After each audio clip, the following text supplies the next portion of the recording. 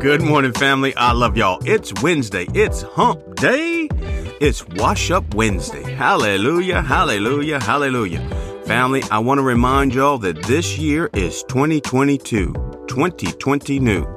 God is doing something new to you, through you, and for you. Hallelujah. The glory of God is filling the earth. Holy Spirit is pouring out on all flesh. Family, start to expect dreams and visions. Good dreams and good visions. The prophet Joel said that when Holy Spirit is poured out on all flesh, that young men will prophesy, old men will dream dreams, and young men will see visions. That's men and women. Hallelujah. So start writing down your God dreams and God visions. It's going to happen a lot in these upcoming days, weeks, and months. Be ready. Have a pen and paper ready. When you wake up, write down that dream that God gave you. All right, family, it's wash up time. I know we wash up every day, but I'm talking about how we have to wash up with the Word of God. Our scripture for today is from John chapter 13, verses 8 through 10, and Ephesians chapter 5, verses 25 through 27. Let's start with John chapter 13, verses 8 through 10.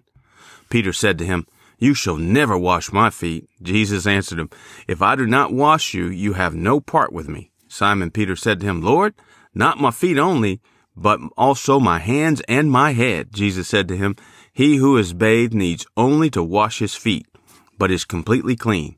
And you are clean, but not all of you." And now Ephesians chapter 5, verses 25 through 27.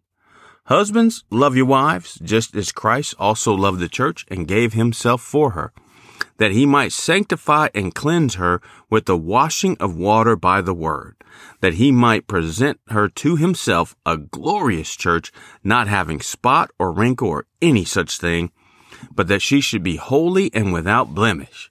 Hallelujah. I love the word of God. In John, we pick up the scene as Jesus is about to wash the disciples' feet, and Peter says, "No way, Jesus, you can't wash my feet." Jesus says, "Then you can't be with me." Peter says, "Well, then wash my whole body." I can understand where Peter's coming from. If washing my feet gets you on the team, then wash all of me so I can be a starter on that same team. Team Jesus, baby. I want to be closer to you, Jesus. Jesus lets us know that he will take care of our sins, and he wants us to stay clean every day to keep our relationship and fellowship with him pure and strong. How? By washing with the water of the word. Jesus says in John chapter 15, verse 7, that we have to stay connected to the vine. We stay connected by abiding in the word and having the word abide in us. We use the process. In Ephesians chapter 5, the apostle Paul encourages husbands to love their wives as Jesus loves the church. Then Paul says that Jesus is going to sanctify and cleanse the church with the washing of water by the word. Why?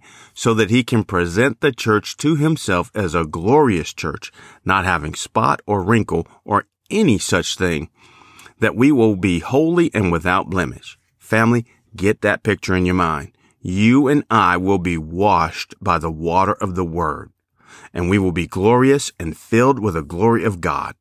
We won't have a spot, blemish, or wrinkle. Hallelujah. Glory to God. The more we use the process, getting God's word in us, the more it washes us of that old man, and we start to walk in the new man that is in the exact image of Jesus Christ. All right, family, let's wash up with the word and fill up with the Holy Spirit and the glory of God. Hallelujah. I love y'all, and God loves y'all.